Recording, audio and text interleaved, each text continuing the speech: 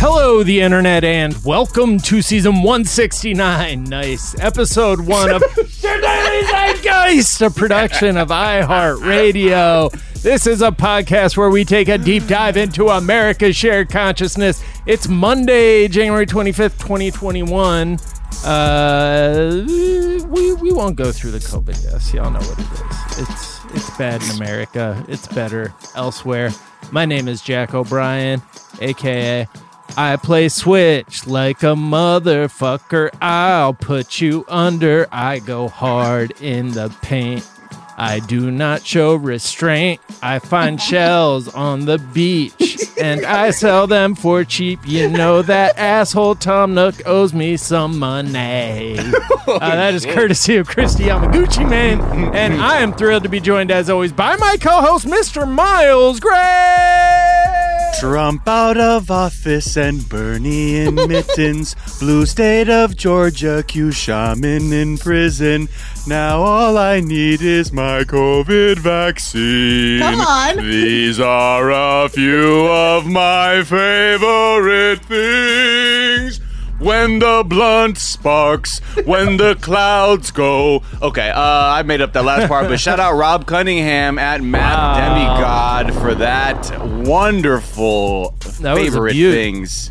Sounds like a classic. That felt good. I mean, it was one of those greatest hits CD. I didn't even look, Rob. I appreciate this. I see this happen on the Discord where people are really conscious of syllable count on the AKAs because the seamless ones are just syllabically locked in, and there was a little bit of back and forth in this. But shout out to everybody. But Rob, thank you for that one. Nailed it. Well, we are thrilled to be joined in our third seat by the brilliant, the talented Joel Monique. Hey, y'all, what's up? What is up, Joel? Oh, man, it's a brand new day. I would say brand new day. Twitter has got me twisted because they're like, listen, don't get too excited. It's new stuff. It's kind of like old stuff, and that's how we got here in the first place. I'm like, right, but can I be a little bit? What if I'm like 45% just real happy that one guy is gone, and it's, things are looking better. A lot happened day one. A lot of moves were made. I'm optimistic, cautiously optimistic. It's like, because it's those things where it's like, here we go. It's like, yes, the Keystone Pipeline. It's like, but what about the Dakota Access Pipeline? And it's like, yes, what about these other things? And you're like, what about the children in cages that were done by executive order? You could all, okay, let's look, there's a lot of other shit to get to, but I feel like these are the things we can also get to. But yeah, I feel the same way. I think more than anything, like, I was talking about last week, is like, it truly felt like coming out of a cave. And like being so used to the darkness and then coming out and trying to like have the wherewithal or understand, like, is sunlight good? Do I like this? Because I know it's good, but what the fuck is this? So there's I'm still sometimes when I'll like have something dangerous happen or like live through a dangerous event and like look back years on and be like, man, I can't believe like that was scary. I felt that way immediately. I was like, I can't believe that motherfucker was president like at 12:01. Like when he was no longer around. I was like, wow, this feels really much better. I can't believe he ever was president. Oh my God.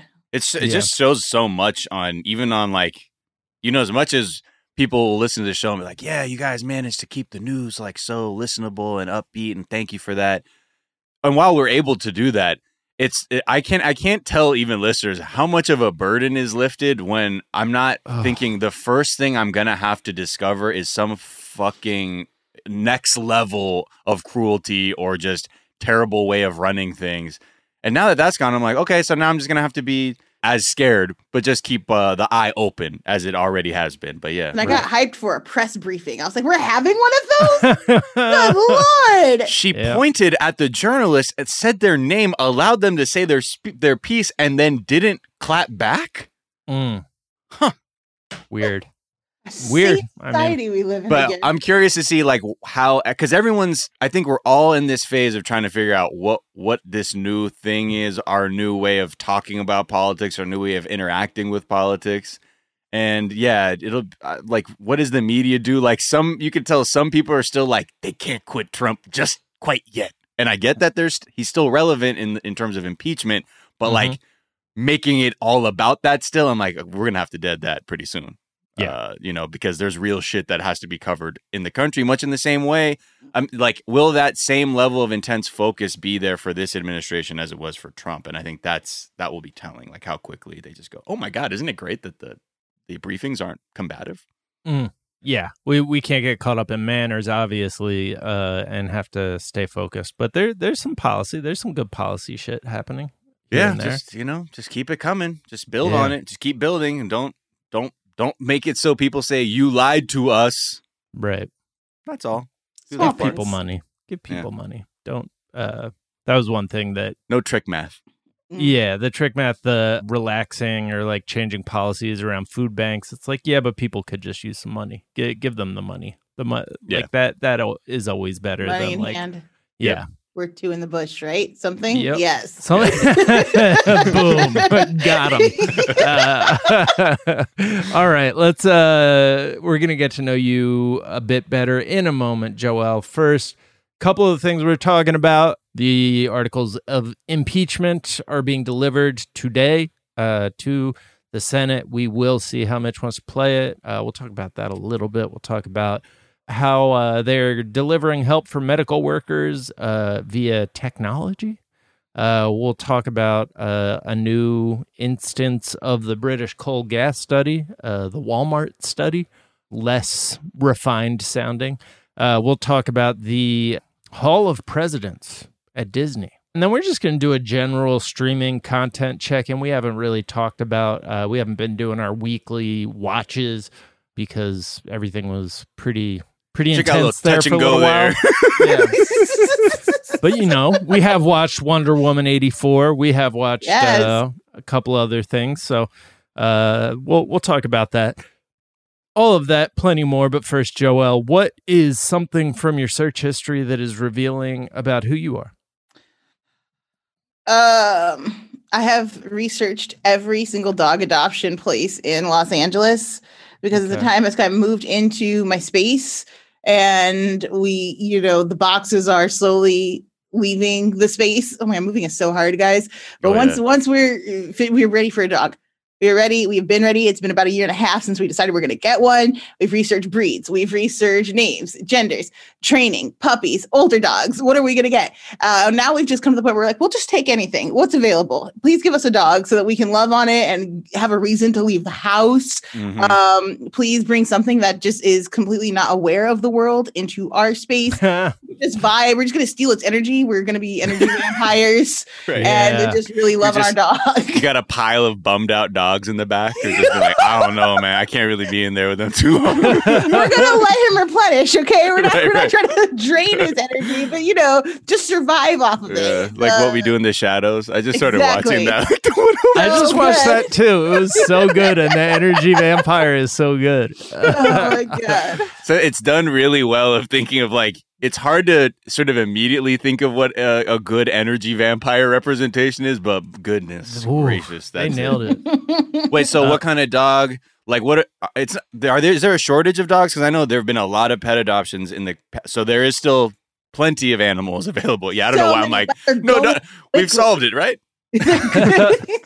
They're going quickly. Like they go up and then like 5 seconds later, like that dog's been adopted. I'm like have personal phone numbers from people who work at the adoption agency. And I'm like, what? I just saw it. You posted it 4 hours ago. And they're like, adoption pending, paperwork already in the problem. Like, damn it. I can't sit on this site and wait. But it's really hard. We are hoping for some kind of pit mix.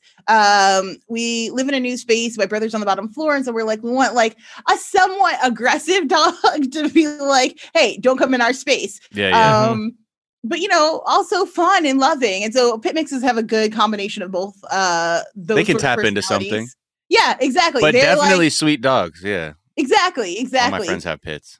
They used to be babysitting dogs, which I love about them. You can leave them with the baby and no one will attack the baby. That's is that true? That's the history of pits? I don't know if that's their whole history, but certainly a history point for them is like 18th century. No, sorry. 19th century, so the end of the 1800s, early 1900s, you can find pictures of them in like baby bonnets, like sitting. Yeah, it's so cute. Hold on. I gotta send this shit through the fucking chat. Oh my god. Hold on, where's the link? Copy link. Oh so my god. Cute. It almost looks like it looks like the headline of like, and this child was taken from his parents. Wow. Wow. Oh my god. See, exactly. These pit bulls are so loving and almost like, yo, fuck a parent, man. Like, why do I have a pit bull cradling me in the fucking bed? Also, what man was in charge of choosing the name for them? Because like this is a loving dog that like can babysit. And they're like, yeah, but that one time it fought in a pit like a bull. We'll call him a pit bull.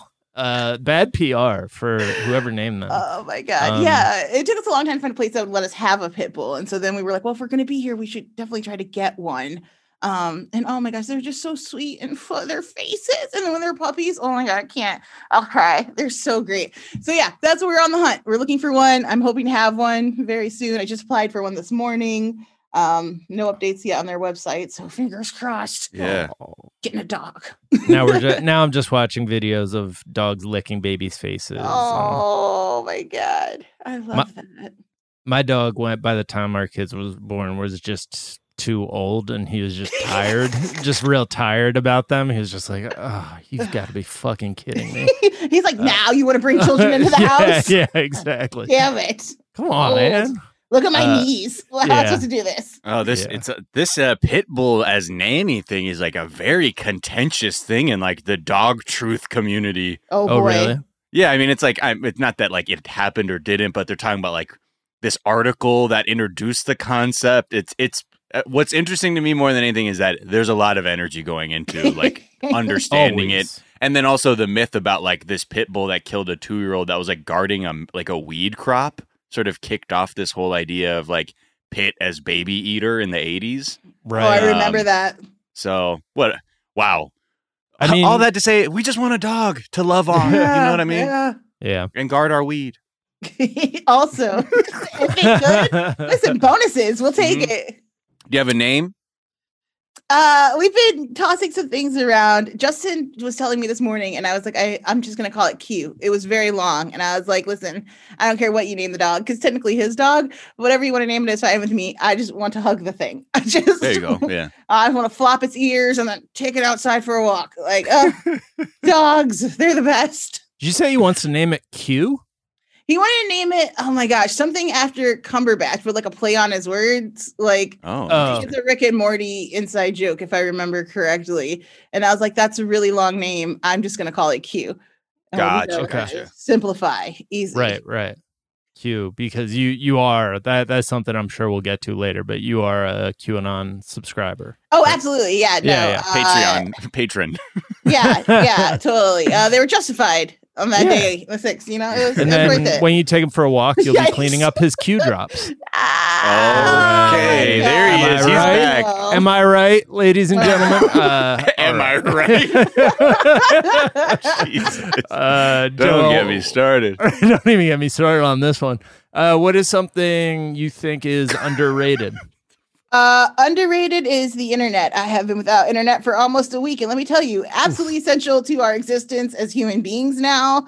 I'm so lucky my father sent me a terabyte hard drive filled with movies. That's what I've had to watch lately. There is no streaming right now in my house. I'd upgrade my phone plan to a hotspot. That thing is slow as hell.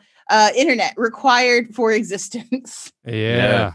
Well, so I'm guessing your move, the monopoly of Spectrum, hasn't come to bless your wires yet? Listen, so frustrating. I called the landlord and I was like, yo, we're wired for internet, right? They were like, no doubt. Great. We got this. I've set up internet since I was 4. I know how to do this. This is great. I'll just set it up. They set it up. I get the nonstop blinking lights. Call Spectrum. Yo, fix your stuff. They're like, oh, hey, we're seeing you. You're here. I'm like, we're not here. I promise you. I know how to do this. Internet, not there. So then they send somebody over. That guy, total jerk, was essentially like, oh, we have to set up an entire new box for you connected to your phone line, because while you have an internet wire, you do not have our internet wire. What does that mean? Still not quite sure. Yeah. They've got us do construction and drill holes in walls and all kinds of crazy things. And they're like, we can come back in a week. Right. You're like, okay, sure. My corpse will let you in since I've died of no internet. Can't order groceries. What are we doing? I was like, okay, you know what? Just go ahead, put the date down. I'm gonna call other companies and we'll see who can get here faster. But I wound up calling AT&T, and they were like, we can do 10 megabytes per second, 55 equipment. I was like, out the door. Don't ever talk to me again, AT&T. Why would you even bother to offer? I can stream one thing a day? Don't talk to me or my son ever again with just 10 megabits per second. Livid.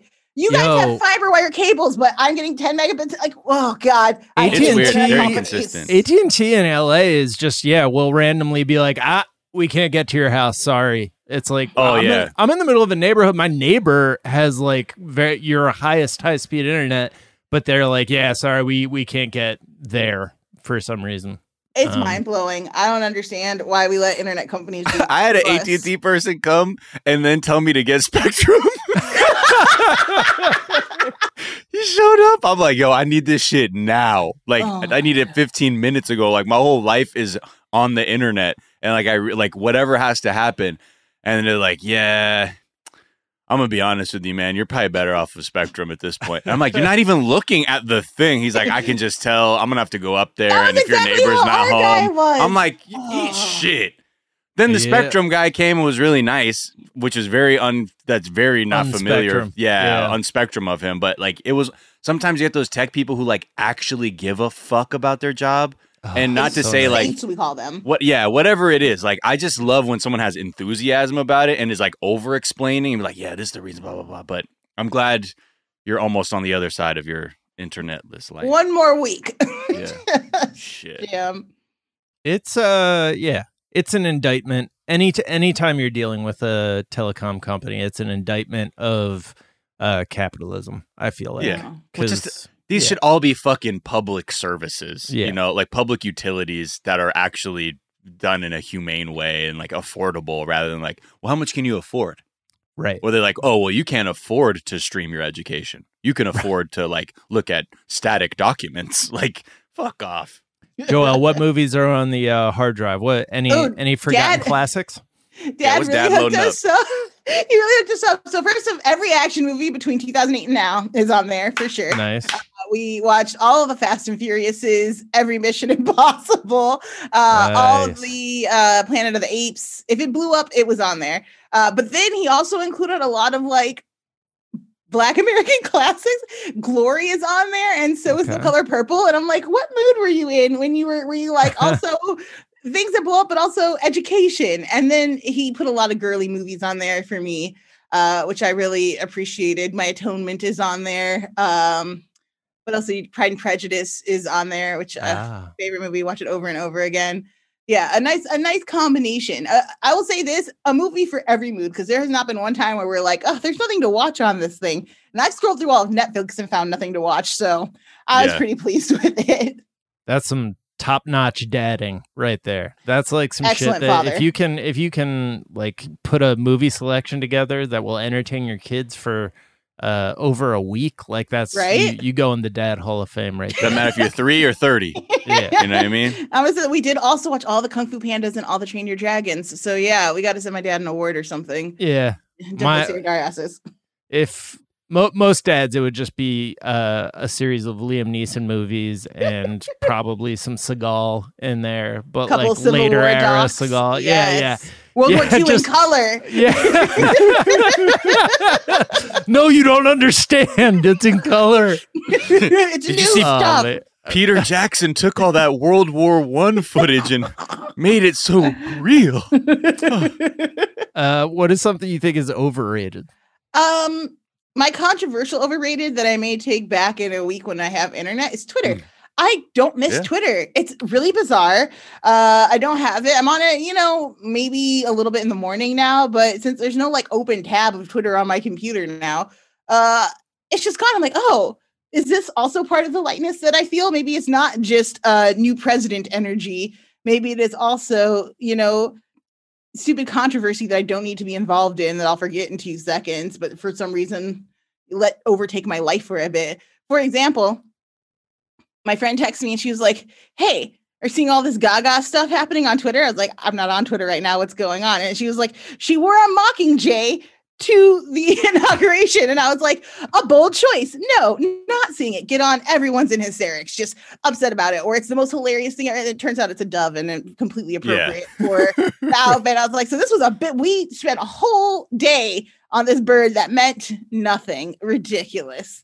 I didn't realize there was like criticism of her, like, because I was saying she was extra, but like I thought she was amazing and like very, like her theatricality is like great and what makes her and like is her artistic contribution to the world. But people got defensive because I guess people were being critical of her appearance. I thought it was like iconic. I think some people thought she was perhaps buying into the Mockingjay series or trying to send some type of subtle message. Right. The capital.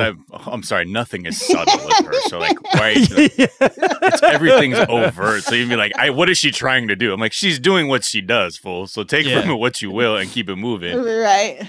I mean, her fashion sense has always seemed to be, the capital from that series adjacent, like the capital from Hunger Games? Hunger Games adjacent. I was like, the capital from that series adjacent? I'm like, what? What the fuck is Jack? She was at Jack's the capital. brain is melting. The capital from Hunger Games adjacent. I could see it. Twitter, I say this all the time, like as I try and ramp down my social media use, like I have it in like sub folders to really make myself be like, do you want to go there? Do you want to go inside there? Because it does seem based on like, just all of the media I interact with on there, I'm like, it's a lot. And most of the time, like I'm getting all this information already, but it's like, do I want it like in real time? Because when I look at that like little icon on my home screen, it feels like it's like a door where on the other side you're hearing like screams and like fighting and like explosions. And I'm like looking at it, like slow zooming on. I'm like, do I want to open this door? And I'm like, nope. No. Right. Nah. I feel like getting news lately has definitely been like the Pennywise doors. I don't know if you saw the latest but at the end of part 1, the kids have to choose like one of 3 closet doors to enter, and they're all pretty terrible. And they're like, do we choose the one with like the beheaded little girl or the one with the stabby guy? The one that appears empty but will definitely swallow its whole if we close that door. CNN has been pretty good, but they are also repetitive as hell. So that gets tiresome after not too long. Twitter is like a constant stream of misinformation, and I won't bother to even suggest Facebook as a potential source because that's just chaos. So I feel like lately, to be honest, there's so much research to do for some of my other pods that I've just been buried in Star Wars, and it's much nicer over there, surprisingly, even with the crazy fan base. Wikipedia, I'm into the Wikipedia. I'm actually going back and like reading a ton of the Star Wars novels because I want to interview a lot of those authors who sort of like held up Star Wars in between the original series and the launch of the prequels. So I've just been deep in like really heavy research territory and like screening new podcasts and trying to see what's out there. I'm so much more into the work right now than I am into the rest of the world. I think not being outside for so long, coming outside today was like very strange. I was trying to leave the house is a crazy experiment in human conditioning. What I used to do every day is now like, jacket? You definitely need a jacket. Do I pack everything to go? I think it's like how parents feel when they have a new baby and they're like, we have to take everything because we don't know what's going to happen once we leave this space. Right. And I don't. You're like, why do I have a spatula in my car? It's there. Just take it. Take it. You never know. Yeah. You do never know. I can't flip an egg in the pan. All right, let's take a quick break and we'll be right back.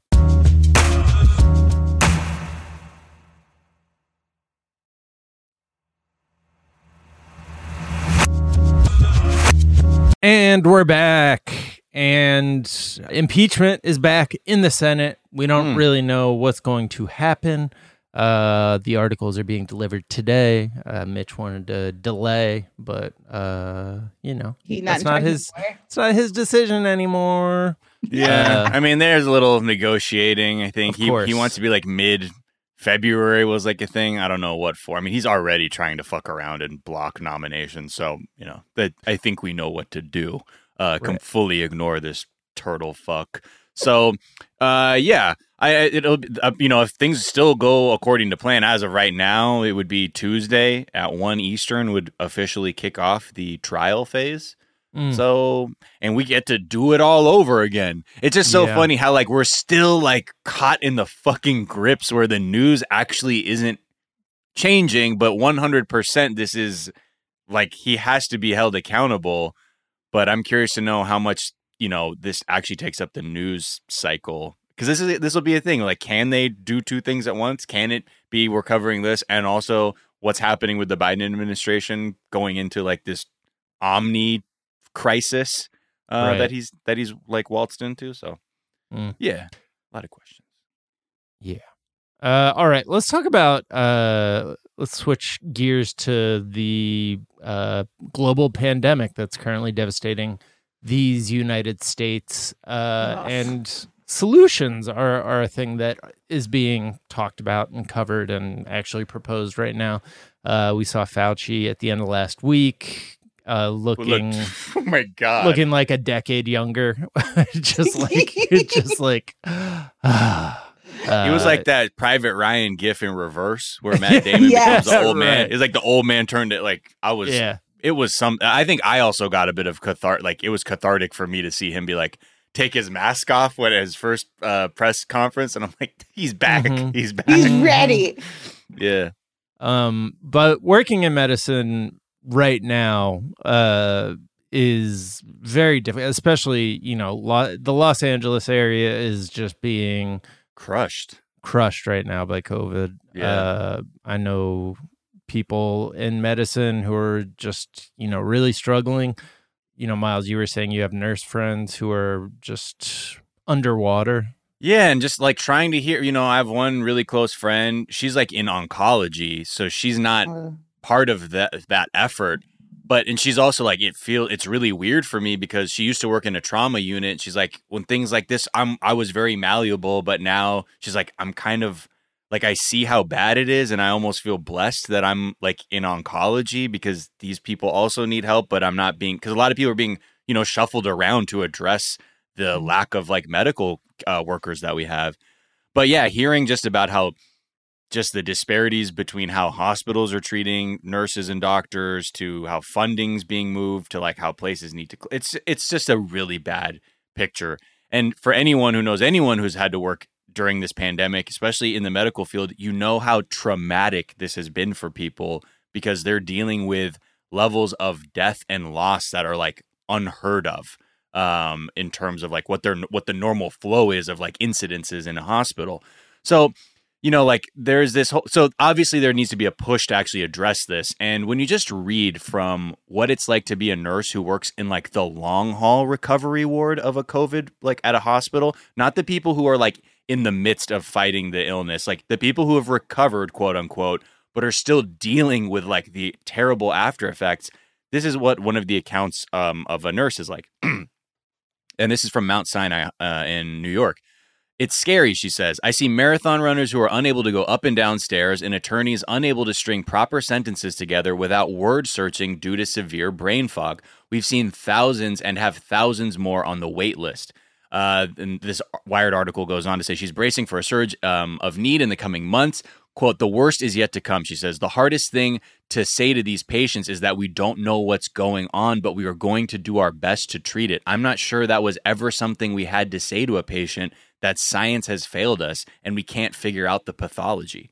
So, like on top of already having to take care of these people, many of whom are like will lose their lives, they're also like in this place where like they feel doubly helpless because the science is like it needs time to catch up to everything, and it's just really affecting a terrible environment. And the surveys that have gone out with healthcare workers just shows how much more of a like depressive state this has put people in the actual pain. And a lot of experts are looking at 9/11 and the research that was done with first responders there to see actually what effect this is going to have on medical workers long term. Because they said after 9/11, they found 26.8% of police and 46% of non-traditional responders, like construction workers, had PTSD symptoms 12 years after 9/11. And so that even shows like we have to actually focus too on the PTSD of the people who are taking care of all of the people that are dying. So that's where like the technology part comes in. Right. Yeah. I mean, they've really found that PTSD like is like if you're not addressing it, if you're not talking about it, like that is a huge compounding factor. And so like the more that we can just like culturally and societally just like make it a thing that there's absolutely no stigma around, and it's being proactively addressed, that's just something that like studies have found more and more, that people who are able to actually, like, I think that that's part of the dynamic with MDMA being like a thing that gets you to drop your, social programming and like resistance to actually just confronting your feelings straight on. And that's why it's an effective therapy for people who are suffering from PTSD. And just like societally, if we could all take some MDMA around this subject, I feel like that would be... You see it rapidly, like we are having an evolution, like when absolutely. like even The Rock is like, yo, I have depression, folks. Yeah. The Rock. The Rock for has people depression. who look and be like, yeah, there goes a man who will suffer in silence and let that turn into some other health condition down the road. Like yes, we have to talk about these things. And that's I think the benefit now is that because of that, we can look at these healthcare workers and say, okay, what are we doing to help their situation? Because their entire shift is just filled with chaos. So a lot of these like recharge rooms have been like set up across the country. I mean, it's like slowly catching on, but these are essentially meant to be a place for 10 to 15 minutes. These frontline workers can just take a second to be in an environment that isn't so sterile, that isn't like on the midst of the chaos of the hospital floor. And these experts teamed up with, like, there's this woman named Morel Phillips who they design like multi-sensory like experiences, but have now actually been like, how can we do this in a therapeutic way? And they're using biophilic design principles. So basically saying like, how can we make this room feel like nature and natural as much as possible? And also working with like musicians and sound designers to really create sounds like of nature, or like, certain types of music that are shown to like sort of bring people's stress levels down, to make these rooms. And the results seem pretty clear. There was a study that was done, and then they found that 15 minutes in the recharge room at the end of a shift was reducing people's stress of these essential workers by up to 60%. And that's really something that they're like, damn, okay. Even something as simple as like just a place to sort of transition out of your really intense work schedule, to then be like, okay, let me sort of get back in touch, like in my body, because, your limbic system's probably just hijacking your whole shit in the midst of all of what's going on. So yeah. It's wild to see this effort kind of come together. I think we're going to see like there's so many studies that find a really profound link between mental and physical health, and there's so much we still don't know about that. Like that, I feel like this is a frontier that we're going to see people exploring more and more in the healthcare field. Like this seems like it could be just the beginning of a broader, like bring those two ideas together and get these people to redesign hospital rooms for the patients too, so that like we've seen that somebody's mental health or like how they're feeling can totally change how well they recover from surgery. So like I don't know. It just feels like a hospital very cool... rooms are just famously so comforting and right. welcoming. Well, because it's all about utility, and that makes sense. That's like the framework that we've been kind of designing them within. But now, like I could see this becoming like a much broader thing. I think it's going to have to, because if we think about, I mean, if you're 12 years later still dealing with the effects of 9/11, I mean, at one point we were having like a 9/11 every day as far as just total death count for the country. And then stack on top of that, just the duration of it. It's just so long and still such like a long fight to go. I mean, we're going to have to think about it, of course, for medical personnel, but also like somebody was talking the other day about how their friend has like a 1-year-old and they took the kid outside and it was clear the kid was having like just overload from just being outside. There's a lot of damage done to all of us just from from the past year. But my 4-year-old like covers his mouth when he's outside sometimes, and I have to remind him, like, it's not that the outside is infected, it's that, but it can be, it's very confusing, for young kids who this is now like over a quarter of their lives spent in the pandemic. But it's also kids are resilient, so I mean, it's like what you're talking about, Jack, sort of too, about like recovery and like what that environment is for someone's physical, because like we've since the beginning of like the lockdown, we've read stories about how like being in nature has like helped people's stress levels or perceived happiness levels just by being out there. And like, okay, but it's like we're fast approaching like a field of study, and I'm sure this already exists. So science, I can't even shame me in my mentions, but like it's like the like vibeology, you know what I mean? Where like you can say like that there's this thing that seems intangible, but people can perceive, where it's like, oh, wow, this feels good, or like this room feels nice, or whatever. That we're like having to be like, how can we need to harness the power of the vibes to heal. So, I mean, that was one of the things that Fauci was saying, is that it's all about vibes, man. Yeah. At the press conference. More so than masks. Yeah. He was saying, He was pretty clearly high. He was very he was I mean, his fucking pupils look like dinner plates. I was like, okay, my man. But dipped into that Molly. Music therapy, it's obviously, there's I think stigma around things like vibes, and that's why we're so far behind with regards to unifying mental and physical health, and also the brain is just a complete mystery. So it's an uphill battle, but I do think it is a frontier of medicine that people will be more and more open to, hopefully, by necessity. New quack doctors are vibologists. Yeah. I could see it.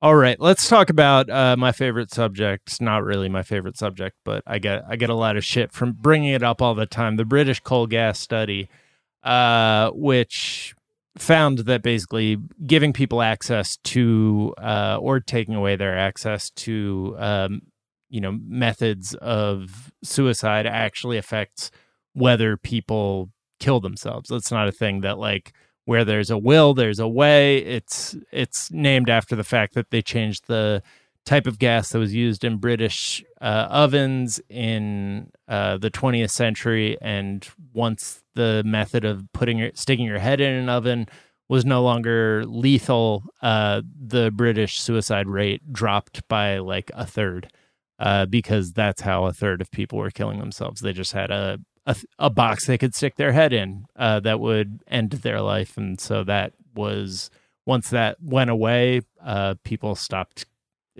Just the suicides went away, as opposed to people finding a different way.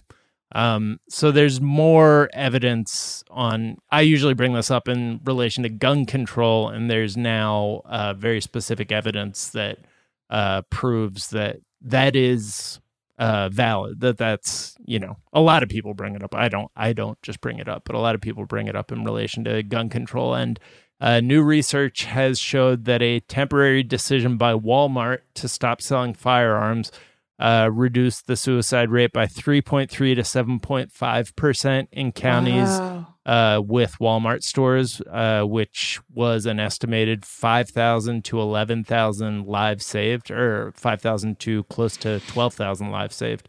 And so, this is just one of those things that it seems to me like the most straightforward case for gun control is like there are lives that are being lost explicitly because people are allowed to have guns in their house. Yeah, but how much did Walmart profits fall in that time? Right. But beyond even that, Miles, like so many people when the pandemic were like, well, people die. What can you do? They're going to die. That's like, it's going to be a lot of that same energy. Like if you're things I've actually heard about, if you're stupid enough to take your own life, then maybe you deserve to die. These just callous and completely uncaring about like, well, you know, some people are sick and need help, and we could easily give that to them as we could have gotten. Like it's pretty much the same amount of effort goes into like helping somebody as it does to just be like, well, you're on your own, buddy. Yeah, crazy. Comparing it to like the connection between mental and physical health, it's like if getting a fever killed you, if you are going through a particularly difficult period of time and you have access to something that you're not well and you have access to something that locks that feeling in, like that, it's the same. It's like, you know, that idea that suicide is a permanent solution to a temporary problem is, I think, unimportant.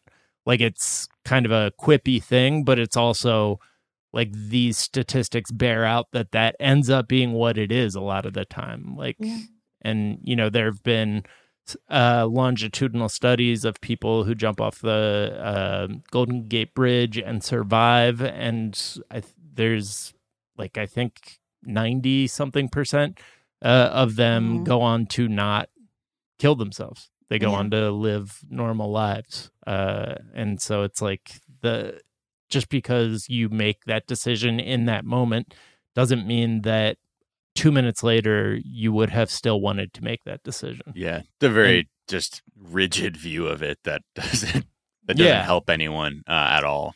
And having a button that ends your life, which is what guns are, is like the most permanent and just the most drastic way of, you know, locking in that what is a sort of philosophical dilemma that people, you know, generally don't want to have. Like that's what it makes the decision to take your own life so tragic to me, that so oftentimes the person would have wanted not to have done that if you had given them another day to think on it, if they just didn't have that means right there. Walmart is just like being, you know, for most people know Walmart is just the destroyer of a company and what it's done to just, you know, most small businesses across the land. But then like to add this on top of the thing about how Walmart and McDonald's like are the two companies that employ so many Americans that still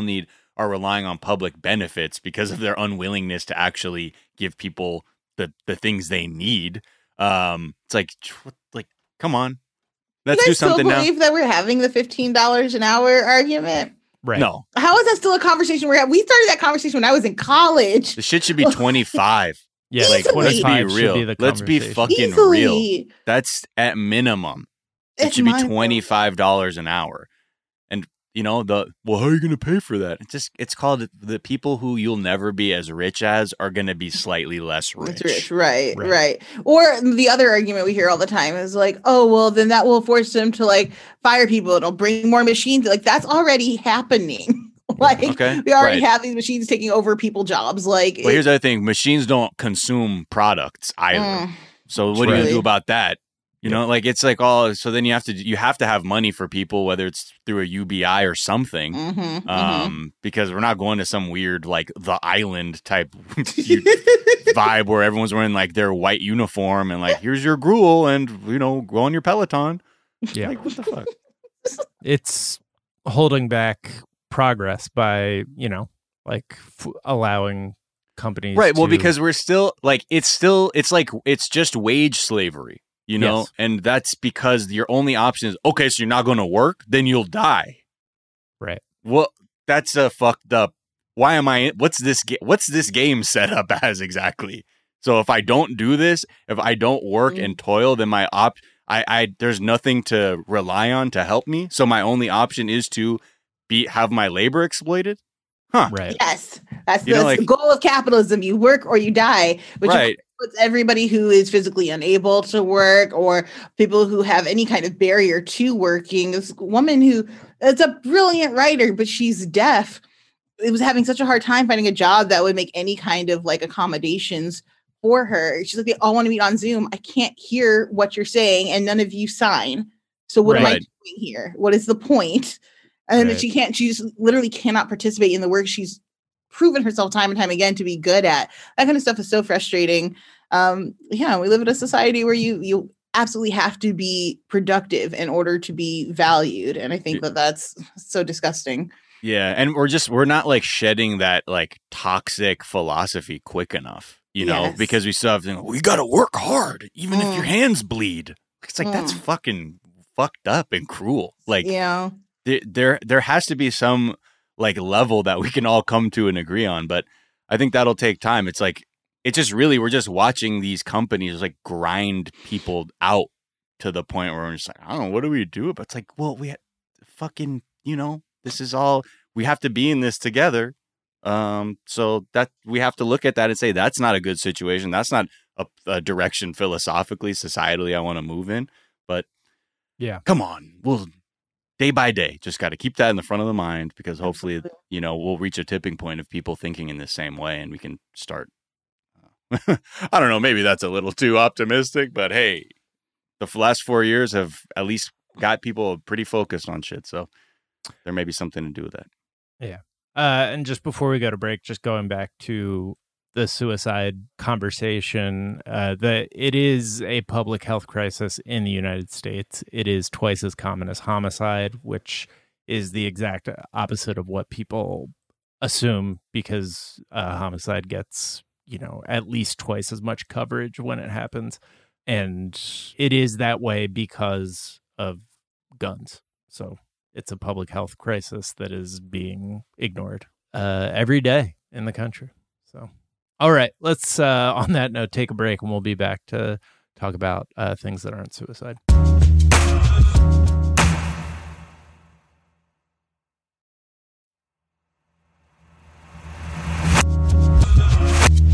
And we're back, and we haven't checked in with what people are streaming, what content people are consuming in a little while, because there's been a lot going on.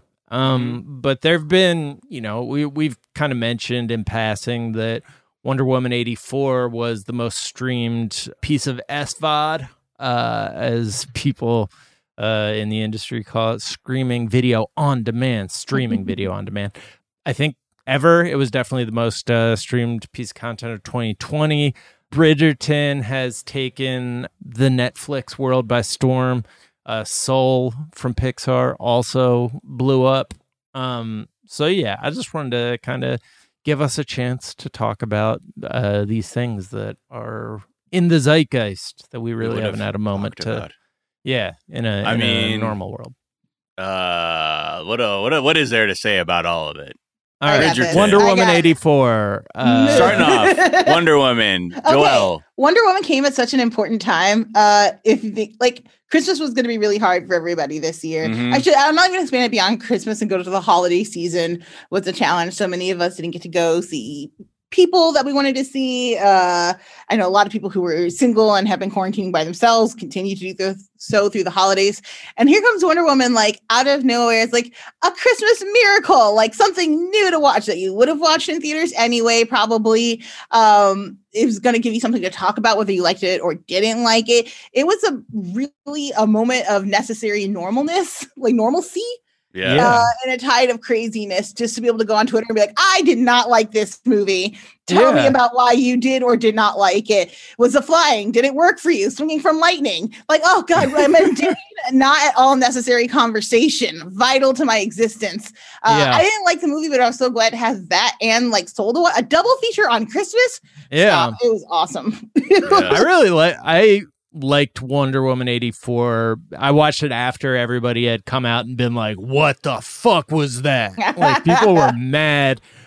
So I had extremely low expectations. I thought it was, I also knew that the central conceit of the movie was a monkey paw wishing stone, like that granted your wish. And like, so very silly. It like sort of took place. It took those superhero movies back to like the Christopher Reeves era Superman sort of level of sophistication in that respect. But I just thought it was fun, and I don't know. I thought it was also like, you know, a nice childish but valid take on American capitalism that, like, you know, people think that just by wanting like having a want driven world is going to be okay. And then it's like, no, I thought it was a good like take on the 80s.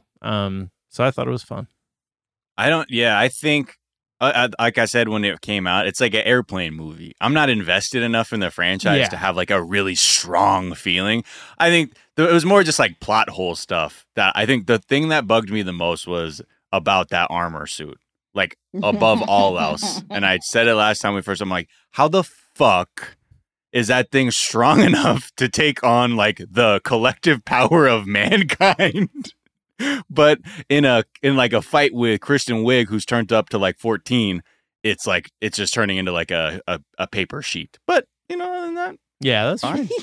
Needed it. It was like to your point, Joel. It was like nice to be like, hey, we haven't seen this. Fucking nobody has. Cool. Yeah. And not feel bad like where other films I'm like, do I need to see this in a theater or whatever? I'm like, yeah, fire it up. Let's go. No, let's just do it. Let's watch it right now. Please distract me from the craziness that was that time. Yeah. And you know, gosh, DC really knows how to do a first and second act, and to get a superhero movie specifically that is that tied into like the bright kind of fun comics we gear toward children. Like it hit a different type of nostalgia button for me that I really valued. Yeah, it reminded me of another superhero movie that I liked more than I think 90% of the population, Superman Returns. I thought that was fun, but like it was like sort of a bright world that was dumb and like ultimately like a very flawed movie, but that I just, for some reason, it just was my eyes liked watching it. I understand entirely. Yeah. It's like vanilla ice cream. You're like, I don't know. Yeah. It's not the best flavor, but it's cool. It's fine. Yeah. And then since we mentioned Soul came out on the same day, you know, I didn't quite hit for me. I think in the same way, like it was Wonder Woman 84 I watched after people had given me very low expectations. Soul I watched expecting it to be on level with like top Pixar movies, and it was good, but it just wasn't like my favorite Pixar movie. Okay, but have you just listened to the John Baptiste soundtrack yet? No, I have not. Oh God, that band can play a piano. Yeah. Is so good. It's really, really good. I've been listening to it like as my nighttime music. And it's been very helpful. It's just soothing, but also sort of like has this uplifting. There's so many moments in that movie, particularly when he like gets into his groove and it's sort of like describing like what it is to transcend yourself in art. Like, wow, what a beautiful statement to make for children. I liked like the main character, the drive of all that. My issue was, I really wish we could have seen a heaven that resembled like a Black American ideal of heaven, because it would have been funky and fun as hell. And I think that would have been like Coco got an interesting afterlife. I feel like we could have had an interesting afterlife too. That's right. It felt a little bit. Miles, you mentioned that like when we first talked about this, that you were hoping it to be a Black American Black Coco. Yeah. Mm-hmm. But then it got so existential. I'm like, okay, so then I can't really even judge it like as anything aside from this narrative about our existence or whatever. Because I was like, this feels like you could have. Where's Black Coco? Yes. I was like, where is it? I want that too, and that'll do fucking numbers, y'all. Are you fucking kidding me? The memes would be out of control. It would have been insane, and the character design came pretty close to giving us like a lot of what was great about Coco, which was like, oh, here's a culture on display in a way that's easily accessible, similar to Moana. And like the character design in this is like pretty great for a Pixar movie. Just a lot of detail and stuff, but you can tell this was definitely the way this movie got made was a white guy pitched it, wrote it, and then they were like, we should probably bring in somebody Black to like write and maybe co-direct it. So they got the guy that did he wrote the play One Night in Miami, which Regina King just launched on Amazon. Fabulous writer. He did the barbershop scene, of course, imbued a lot of his like father's like jazz heritage into the film. But at the end of the day, like you can see where he got to touch the things on Earth and how they left, and then sort of how they left the original script intact with the Beyond Earth stuff. And I think they made it work. It's fine. They crossed the finish line, and it was interesting and good. It like really moved my parents. They really loved it. So I think it's going to hit its audience okay. But yeah, it's definitely not up there on the top tier mantle of Pixar movies. Yeah. It's no Up or Finding Nemo. Yeah, and Pixar, you still owe us Black Cocoa. Okay, you do. Yeah, this doesn't tick the box. Just so you know, it doesn't tick the box. But still, I will say, like, yeah, that scene about talking about like self-expression and creative expression, I actually got kind of emotional when I saw it because I was like, oh no, this movie about to fuck me up. And I'm like, like anybody who has any kind of creative medium, whatever they work through, or like has an outlet where you can truly go into that place where you're like, I'm flowing. I'm zoning now, and you can't catch me. Like that's really like the way they described it connected so immediately. I was like, oh, that was fucking really well done. But part of me was like, are kids gonna actually understand that this shit is heavy and like are they capable of taking all this shit on? But if they got Inside Out, they'll be able to vibe with this. I feel like that's sort of the dividing line. If your kids were like, oh, Inside Out, I get it. We're having conversations about emotions. You'd probably pick up on what's going down here. Yeah, there's a lot of good physical comedy too in the afterlife and people falling down and shit. And when he is a talking cat that my kids really loved. I should also say I was like in and out on this because I was having to like run around and do different shit. So I didn't sit down and just like take it in the way the filmmakers intended. So I also any criticism I have should be taken with a grain of salt. I would also say Bridgerton was also one that I was in and out on, so and probably you can't could have remained fully... in and out of that. There's not much story. No, it's a softcore porn. Like I really feel like I need Netflix to acknowledge what it has created. That should come with a warning, like, hey, this is a softcore porn, because this is definitely something I would have sat down and watched at like 13. It's not for your 13-year-olds. It is entertaining to a point. I was listen, Pride and Prejudice is my bag. I love a Victorian era tale because and what makes those so good is like it's just a long string of longing. Like nobody is getting theirs. It is just forever. Like, will they, won't they? And this show is like, oh no, they will, and they'll do it again. And then there'll be like a sexual assault in the middle of it that we're just gonna breeze by because it happened to a dude. Which was weird to me. I was like, we have to go back to that at some point because it's a problem, and the whole romantic story following this event is now making me uncomfortable. It was a wild ride. I would like more shows like this still, but maybe, a tweet more thought in the actual structured writing of them. Definitely. It all hinged on, again, is he going to shoot the club up? And that's when I was like, and I found myself getting mad because I'm like, I'm only tuning in the next episode to see if he loves her via ejaculation. So I was like, and then I was like, man, this is fucking, I don't like how it's been distilled to this one thing to describe how he feels about the person. And oh my God. Then I was arguing with Her Majesty, my partner. I was like, what the fuck? You think, he could still, the dad's dead. What the fuck does the dad know anymore? I was so frustrated by that. I was so frustrated by that character, but men are dumb. So like, I could totally see that. Like men give a shit about silly stuff. And people have talked about it being like coming from a female gaze, which like we definitely need. And I thought it was much more attractive than most softcore porn that has come in the past. But yeah, it reminded me, it's a gossip and fancy party driven society. And it reminded me of this tweet that I just have to, somebody said this tweet sums up liberal Twitter. Best D Socialist said this tweet sums up liberal Twitter. It's from Melanie Benjamin. She says, in my fantasies, Pete and Chasen will have Kamala and Dougie over for weekly potlucks that Michelle O will crash with a bottle of wine and gossip, after which Dr. Jill and Joe bring the dogs over along with some homemade brownies to enjoy while they all sing karaoke. And that that reminded me of Bridgerton for some reason. So can we talk just really quickly about a show that's actually good that's streaming right now that people can watch? Yeah. It's on Netflix. It's called Lupin. I don't know if you guys had a chance to see it. It's originally a French, but there's a really solid dub that won't tweak you out or take you out of the storyline. Oh, that's so nice to hear.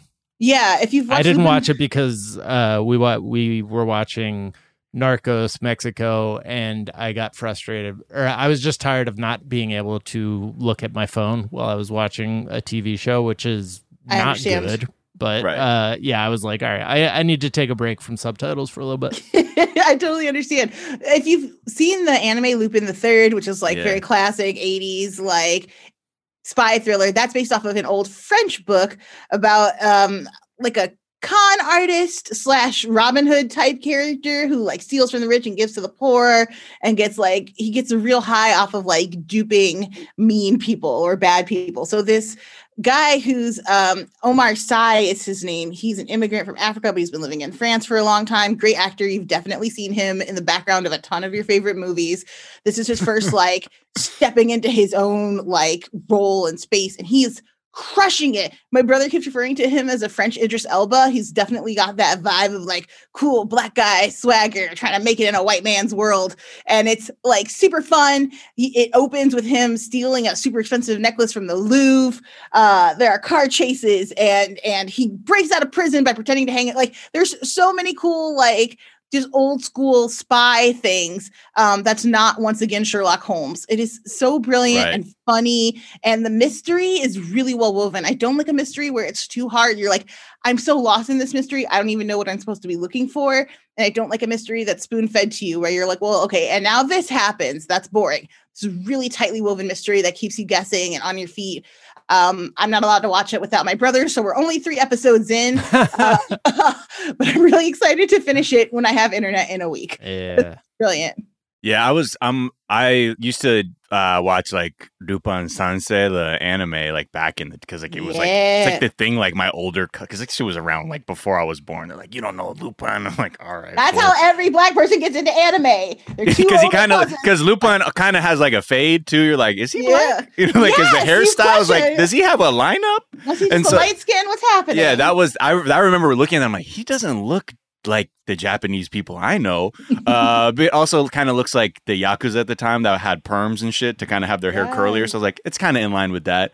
But yeah, because now Lupin it's bigger than Bridgerton and Queen's Gambit. Like it's overtaken those on Netflix as the #1 series, and people are like, oh shit, what the fuck? So, oh really? Yeah. This shit is fully blown up. So I'm definitely going to watch that this weekend. Along with the other thing I was just going to point out, I can't, Batman the Animated Series on HBO Max. That shit, that motherfucker is so good. Now people know, if you know, look, if you know, you know. And if you don't know, let me tell you. You probably remember when you were a kid. Okay, because it was like the Batman cartoon in the 90s. I remember the season ended on my birthday. Like in like 95 or 94 or something like that. I was like, it's over. But watching it again, more so than like it being Batman or whatever, it was more the experience of getting back into something that I had not watched in at least 18 years or something like that. And it was weird. The second the theme music came back up and the opening, I'm like, my brain started reconnecting. Like, oh, this is the part where you're gonna see the goons, like their eyes widen because Batman's about to swoop on them, and then it was like time traveling watching it, and it was such a like wonderful time because I was just thinking of all kinds of memories and shit that was like really pleasant. It's also just fucking dope. Kevin Conroy is like the best Batman voice, and the animation's good. It holds up. It's, you know. That's just some good shit to watch. I can't recommend it enough because it's quality also storytelling. It's like adult. It's really like as an adult. I'm like, oh shit! Look at man, Selena Kyle wilding out right now, man. Like, you know, it's like it was amazing how I could still enjoy it at the same level. So just another fun thing to look back. But yeah, hell yeah. Well, Joel, as always, so wonderful having you. Where can people find you and follow you? Yeah, I'm Joel Monique. You can find me all over the internet at Joel Monique. It's JoelleMonique. And is there a show that you have coming out pretty soon? Maybe. Check around May the 4th. Okay. For some Star Wars content coming your way. Some sick interviews, some deep dives into the movies, the books, the comics, the animated series, which I'm really excited to talk about. If you have never seen a Star Wars, we're going to start at the beginning for you. But if you're a Star Wars expert, we're going to be going into all of your favorite characters. I'm talking Night Sisters. I'm talking Thrawn. I'm talking people who have never seen a movie before. It's going to be a lot of fun.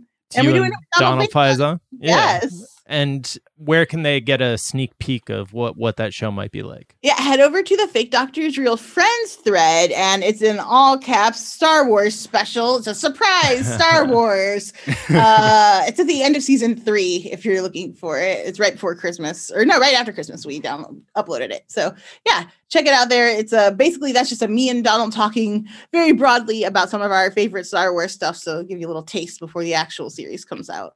Nice.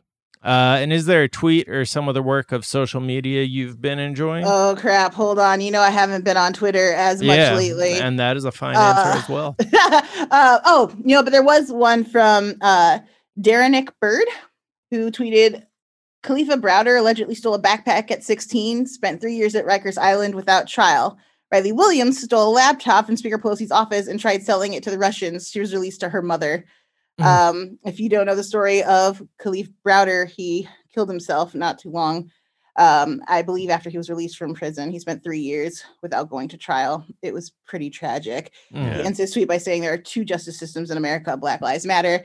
And I read that to you just because, I think as we talked about at the beginning of the show, there's a lot of people who are like, a new day, we're back to normal. We can all relax. Our normal was better before Trump. It was far from perfect, and so I don't want us to just go back to quote unquote normal. Ignoring it. Yeah. It's truly. It's like, well, she looks like Daria. So then maybe we'll go easy. It's like she tried to sell the speaker's laptop to Russia. Whatever. I mean, this is why like that whole insurrection shit was doubly exhausting, especially for people of color in this country, because you're like, okay, here we go, and watch them flex their whiteness to the point of like waltzing into the Capitol. I'm like, crazy. Miles, where can people find you? What's tweet you've been enjoying? Twitter, Instagram at Miles of Gray, and also 420 Day Fiance. Just talking 90 Day Fiance. The complete antithesis of the news. A tweet that I like,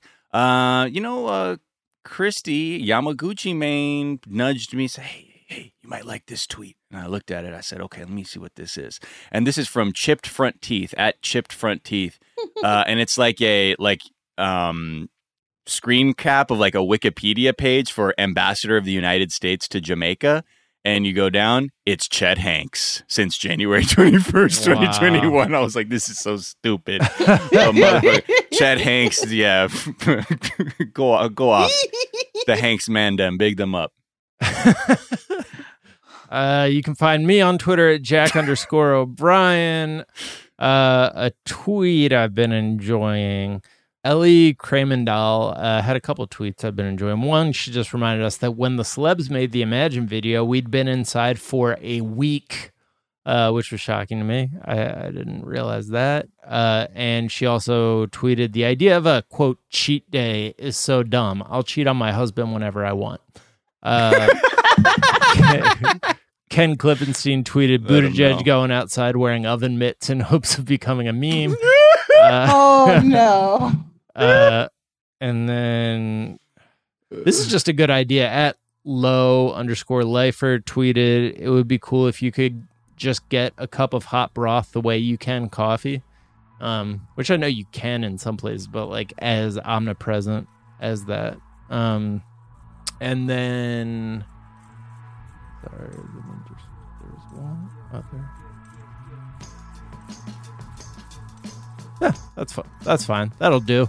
And then Steph McCann tweeted, "Oh, is my iCloud storage full? Grow up."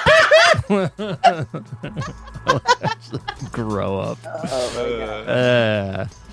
You can find us on Twitter at Daily Zeitgeist. We're at The Daily Zeitgeist on Instagram. We have a Facebook fan page and a website, dailyzeitgeist.com, where we post our episodes and our footnotes, where we link off to the information that we talked about in today's episode, as well as the song we ride out on. Miles, what are we riding out on today?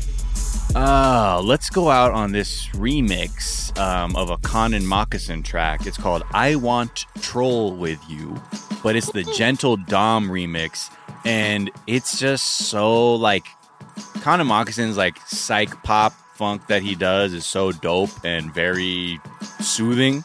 And this remix is, like, soothing plus got the funk to it.